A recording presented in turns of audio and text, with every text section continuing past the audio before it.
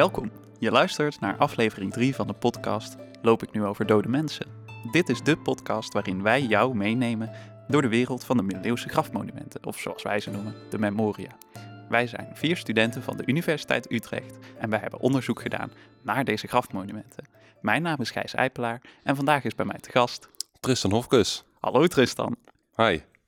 Jij hebt ook onderzoek gedaan. Wat Ja, voor zeker. Object heb jij gekozen? Ik heb gekozen voor een grafplaat. Een ongelooflijk origineel onderwerp natuurlijk. En deze grafplaat heeft iets bijzonders. Hij is namelijk in de muur gemetseld. En Oh. ook in 2 gespleten. Dat is ook bijzonder. Dan komt deze grafplaat eigenlijk op eerst op een andere plek lag. En later is die kerk gesloopt en in de nieuwe kerk aan een muur gehangen. En dat maakte eigenlijk dat ik deze plaat ongelooflijk interessant vond. Ja, dan zou ik ook voor zoiets leuks kiezen. Toch? Ja, hartstikke leuk. Nou, waar wij het deze aflevering over willen gaan hebben, is wat nou een beetje de context is van zo'n grafplaat. Ik bedoel, wat staat er allemaal op?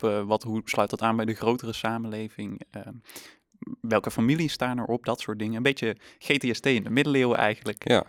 Nou, daar leent deze grafplaat zich gerete goed voor eigenlijk. Want er staan namelijk niet 1, niet 2, maar liefst 16 wapenschildjes op. 16. 16.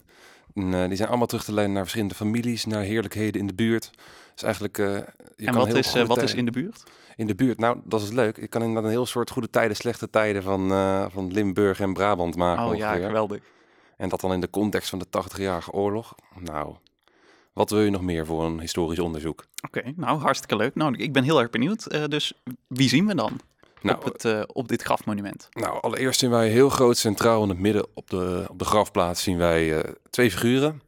Een soort ridder in een harnas met een helmpje ernaast. En een vrouw. Nou, die ridder dat is Gerard van Imstenrade. Dat is de eigenaar van het dorpje Meer in Limburg destijds. En zijn vrouw, dat is Agnes van Amstenraad. Die achternaam die lijken zoveel op elkaar. Ja, het is ook allemaal met AE, het is niet uit te spreken. En dan kan ik niet eens Limburgs ook, hè? Kun je nagaan. Nou, die zijn met elkaar getrouwd geweest. Dat staat ook op de inscriptie ervan. Dus onderaan staat heel groot, ik ga het in mijn beste oud-Nederlands ga ik het uitspreken. Hier ligt begraven der edler und ehrenvester Gerard van Amstenraad, erfvoogd en heer tot Meer. Dus mijn interpretatie denk dat hij dus de erfgenaam is en de eigenaar van het dorpje Meer. Hij is gestorven in het jaar 1572. Dat is al een tijdje geleden. Dat is even terug. En ook nog in Romeinse cijfers die dan net niet helemaal kloppen. Oeh, ja. Ja, internet is je vriend natuurlijk. En zijn vrouw en zijn erenduurzame Agnes van Amstenraad zien elige huisvrouw die gestorven is in 1600. Oh, oké, dus we weten wie erop staan nu. We weten zeker wie erop staan. Agnes en Gerard. Ja, precies. En staat er ook nog iets bij? Of staan ze daar gewoon een beetje te chillen? We staan daar op zich wel gewoon een beetje te chillen eigenlijk. Het gaat vooral om de wapenschilden eromheen. Die wapenschilden die zijn super prominent, staan die boven de personen afgebeeld. Mm-hmm. Dus 2 hele grote wapenschilden. Ja, boven de mensen aan zich. En naast de mensen zijn dus 2 rijen met dus aan allebei de kanten nog een keer 8 wapenschilden van families die erbij horen. En jij zegt families die erbij horen, maar zijn het onderdeel van dezelfde families? Wie zijn deze mensen? Mochten ze elkaar wel? Ik ga ervan uit van wel. Maar, nee, zo interpreteer ik het wel. Er is natuurlijk een reden, je laat niet zomaar je eigen wapenschild achter, je tag eigenlijk achter op iemand zijn grafsteen. Je gaat geen mensen taggen in je foto op Insta die je niet kent. Nee, dat lijkt me ook erg raar. En op die manier heb ik ook een beetje gekeken naar de grafplaats zelf. Ik denk, als je op Instagram een foto ziet van een bekend iemand en je ziet wie die erin tagt, dan op die manier kun je er een beetje achterkomen, wat zijn nou precies de relaties tussen die mensen? Die mensen mogen elkaar, denk ik. Misschien zijn ze wel achterbaks nog elkaar. Nou, dat kunnen we natuurlijk een hoop minder goed herleiden wanneer het gaat om grafplaten van 500 jaar oud. Mm-hmm. Maar we weten misschien niet zoveel over die familierelaties, maar we weten natuurlijk wel waar al die families vandaan komen.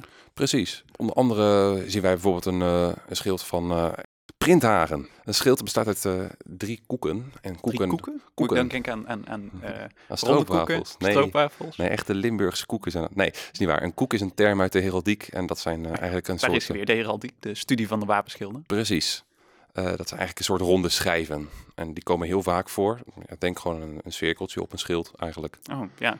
Ja, die komen dus veel vaker voor eigenlijk. Dat is een super bekend symbool binnen de heraldiek.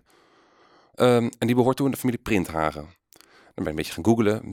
Wie is de familie Printhagen? Nou, Printhagen, dat is dus wel grappig. Dat is een kleine vrije heerlijkheid in Limburg.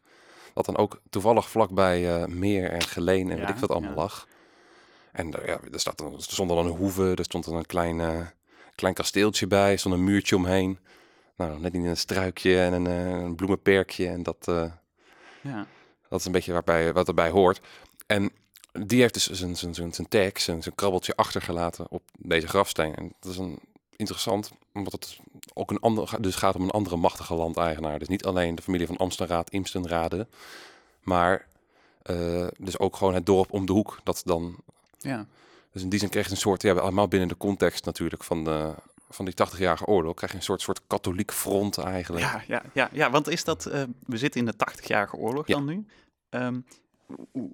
Hoe heeft die oorlog invloed gehad op deze mensen? Wat is de invloed daarvan? Want je hebt natuurlijk heel erg dat katholicisme van Spanje, dat dan hier in de Nederlanden heel erg opspeelt, in de zuidelijke Nederlanden. Ja, nou ja, als je natuurlijk direct heel vaak aan denkt eigenlijk bij de opstand van Nederland. Ja. Het is natuurlijk direct van, het mooie protestantisme tegenover de woeste, boze Spanjaarden. Maar bij deze grafplaat eigenlijk zie je dat het helemaal niet zo heel zwart-wit is. Want weet je, laat het natuurlijk niet allemaal horen, maar Limburg, we zitten natuurlijk steeds bij Nederland. Brabant zit ook bij Nederland.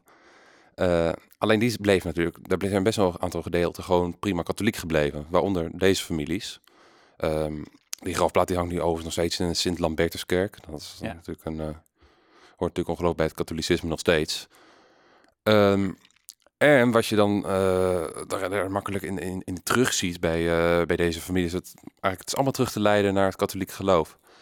Interessantste is eigenlijk hiervan, dat is wel, is dat er ook het wapen van een abt op staat. Het wapen van een abt? En wat is een abt? Dat is een eigenaar van een abdij. Oké. En dat is een ton met een aantal spaken erin. Nou, ik kon niet helemaal erachter komen wat dat precies betekent, want het is een symbool dat komt niet zo vaak voor in de heraldiek.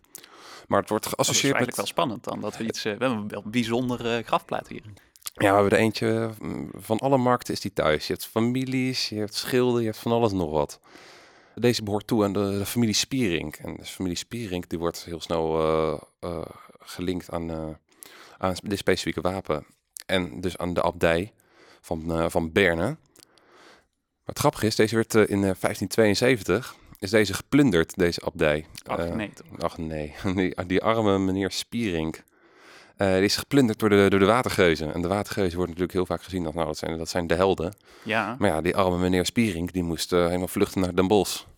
Nou ja, dat is natuurlijk niks. Want ze hebben gewoon zijn hele abdij. Is afgefikt. Afgeplunderd en afgefikt. Nou ja, maar het feit dat hij zijn wapen wel heeft achtergelaten, zijn symbool heeft achtergelaten op deze grafplaat, dat zegt natuurlijk wel dat hij nog steeds wel dat hij gewoon loyaal was eigenlijk aan de familie. Ja, dan kun je ook mooi die verbindingen terugzien. En zelfs als mensen dan verplaatsen. Je ziet bijvoorbeeld opeens een familiewapen van iemand die nu in Den Bosch woont, of de familie die dan eeuwen daar heeft gewoond. Dan kunnen we ook wel goed een beetje de geschiedenis reconstrueren. Ja, dat klopt. En dat maakt het ook echt best wel levendig. Want je ziet dus ook dat al die wapens, die komen ook uit een streek. Ja, destijds binnen 2 weken, 2 weken kon je van de ene kant naar de andere kant gaan met waar de families vandaan komen eigenlijk. Dus dat is gewoon allemaal super dicht bij elkaar. Dus in die zin, het is een soort Meerdijk van toen. Ja, heel interessant. Als we dan kijken naar wat nou het verschil is met zo'n grafplaat vroeger en wat het verschil is tussen nu. Zijn er nog andere dingen die jou heel erg opvallen wat dat betreft?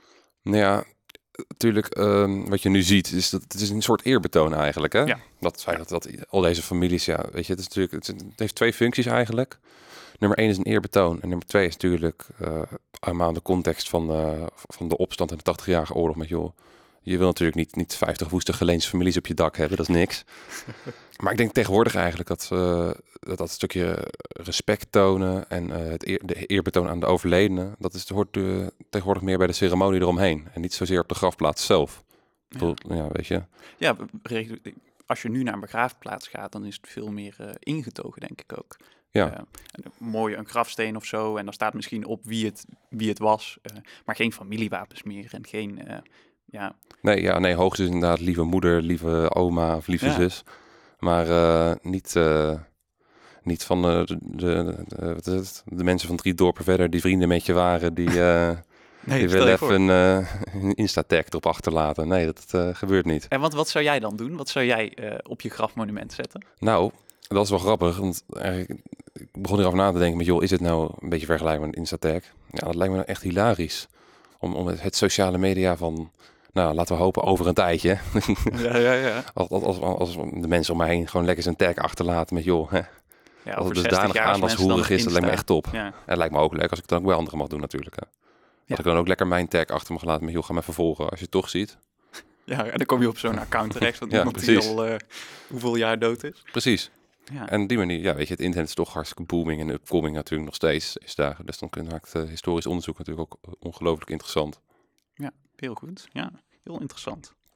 Ik zie dat we nog wat tijd over hebben in onze podcast. Dus zou jij het leuk vinden om nog iets te vertellen over welke andere familiewapens erop stonden? Is er iets dat er nog heel erg uitsprong bijvoorbeeld? Ja, dat is natuurlijk mijn passie. Ik heb helemaal de passie voor de heraldiek gevonden door dit onderzoek. Vele uren doorgebracht op Wikipedia. Vele uren. Nou, niet alleen op de Wikipedia. Wat wel interessant is dat er een hele Wikipedia-pagina is met de betekenis van... Ja, en die is ook heel goed, heb ik gehoord. Precies. Alle heraldische symbolen en zelfs alle kleuren die gebruikt worden, die kun je terugvinden. Hele lijsten vol. Ja, dat is ook wel bijzonder, die kleuren. Want het is binnen de heraldiek, is wel interessant, heb je allemaal verschillende kleuren die hele andere namen hebben dan wij nu. Je hebt bijvoorbeeld keel en ar, dat is dan goud. En argent, dat is geloof ik zilver. En zo zijn er allemaal leuke namen voor. Je hebt ook purper voor paars bijvoorbeeld. Dus heel interessant. Wil je dat meer over weten, meer over lezen? De Wikipedia-pagina is de place to go. Maar Tristan, wat van die heraldiek, wat vind jij dan nog interessant? Wat ook interessant is dat het wapen van de familie van Amstenraad. Ja, dat is een dubbel slank op een kruis. Een dubbel slank op een kruis. Ja, dat is een kruis eigenlijk. En buiten die kruisen gaan slangkoppen, die gaan beide kanten op. Dus gewoon het hoofd van een slang eigenlijk. Nou, je ziet wel vaker dat dieren terugkomen in de heraldiek. Ja, en wat voor dieren staan er dan bijvoorbeeld nog meer? Want wij hebben in een vorige aflevering al gehoord van adelaars bijvoorbeeld. Ja, de adelaars zijn vooral populair geweest in Duitsstalige gebieden. Mm-hmm. Ook een beetje in Nederland natuurlijk. Maar als je voor de rest nog ziet, Amstenraad had dan de slangkop. Er zijn ook families die leeuwen hebben bijvoorbeeld. Dat zie je ook natuurlijk heel vaak bij het nationale wapen van Nederland. Ja. Zie je ook die blije oranje leeuw vaak terugkomen, ook met voetbal of iets. Ik las natuurlijk jouw paper ook. En daar stond ook iets over, ik quote nu, de 3 omgewentelde naar links kijkende zwanen. Ja, de 3 omgewentelde linkerkijkende zwanen, ja, dat klopt. Die zwaan die staat vaak een beetje voor puurheid. Dat is wat ik erover kon vinden. En op een gegeven moment, ja, die beesten werden ongelooflijk populair om in je wapen te zetten, in je familiewapen te zetten in de vroegmoderne tijd, de late middeleeuwen. Echt een rage. Echt een, dat is een hype, joh. Dat is echt een hype. Oh ja, een hype. Dat is moderner. Dat is moderner. Voor de jeugd is dit. Je ziet ook dat je... Op een gegeven moment in Duitsland dus een hele zwanenorde had je, waarin de zwaan helemaal centraal stond. En je ziet ook dat het komt ook terug. Want een zwaan, je hebt dat ook een hele bekende schilderij, die vrijgevochten zwaan. Ja. Dus het is niet alleen een teken eigenlijk van puurheid. Door de jaren heen is het betekenis van een zwaan ook een beetje het teken van vrijvechten. En van jezelf ontplooien natuurlijk geworden. Tristan, ik kan nog uren met je doorkletsen over dit onderwerp. Het is hartstikke leuk. Maar we moeten het ook echt gaan afronden. Ik denk, wat ik nu vandaag hier heb geleerd, is toch zeker wel hoe belangrijk ook alle andere dingen rondom zo'n grafmonument van belang zijn. Dus je familie, maar ook de mensen in de geografische omgeving. En zelfs wat jij zei, de hypes die er omheen kunnen zitten wat betreft heraldiek. Dat is allemaal heel interessant. Wil je nou zelf op zoek gaan naar zo'n heraldisch grafmonument? Maak dan gebruik van de Memo database, zoals ook wij hebben gedaan. En wie weet hoor je ons in deze podcast ooit nog wel terug. Dit waren Gijs Eipelaar en Tristan Hofkes. hartelijk bedankt voor het luisteren. En vergeet niet, je kan altijd iemand taggen op je grafmonument. En zo is het.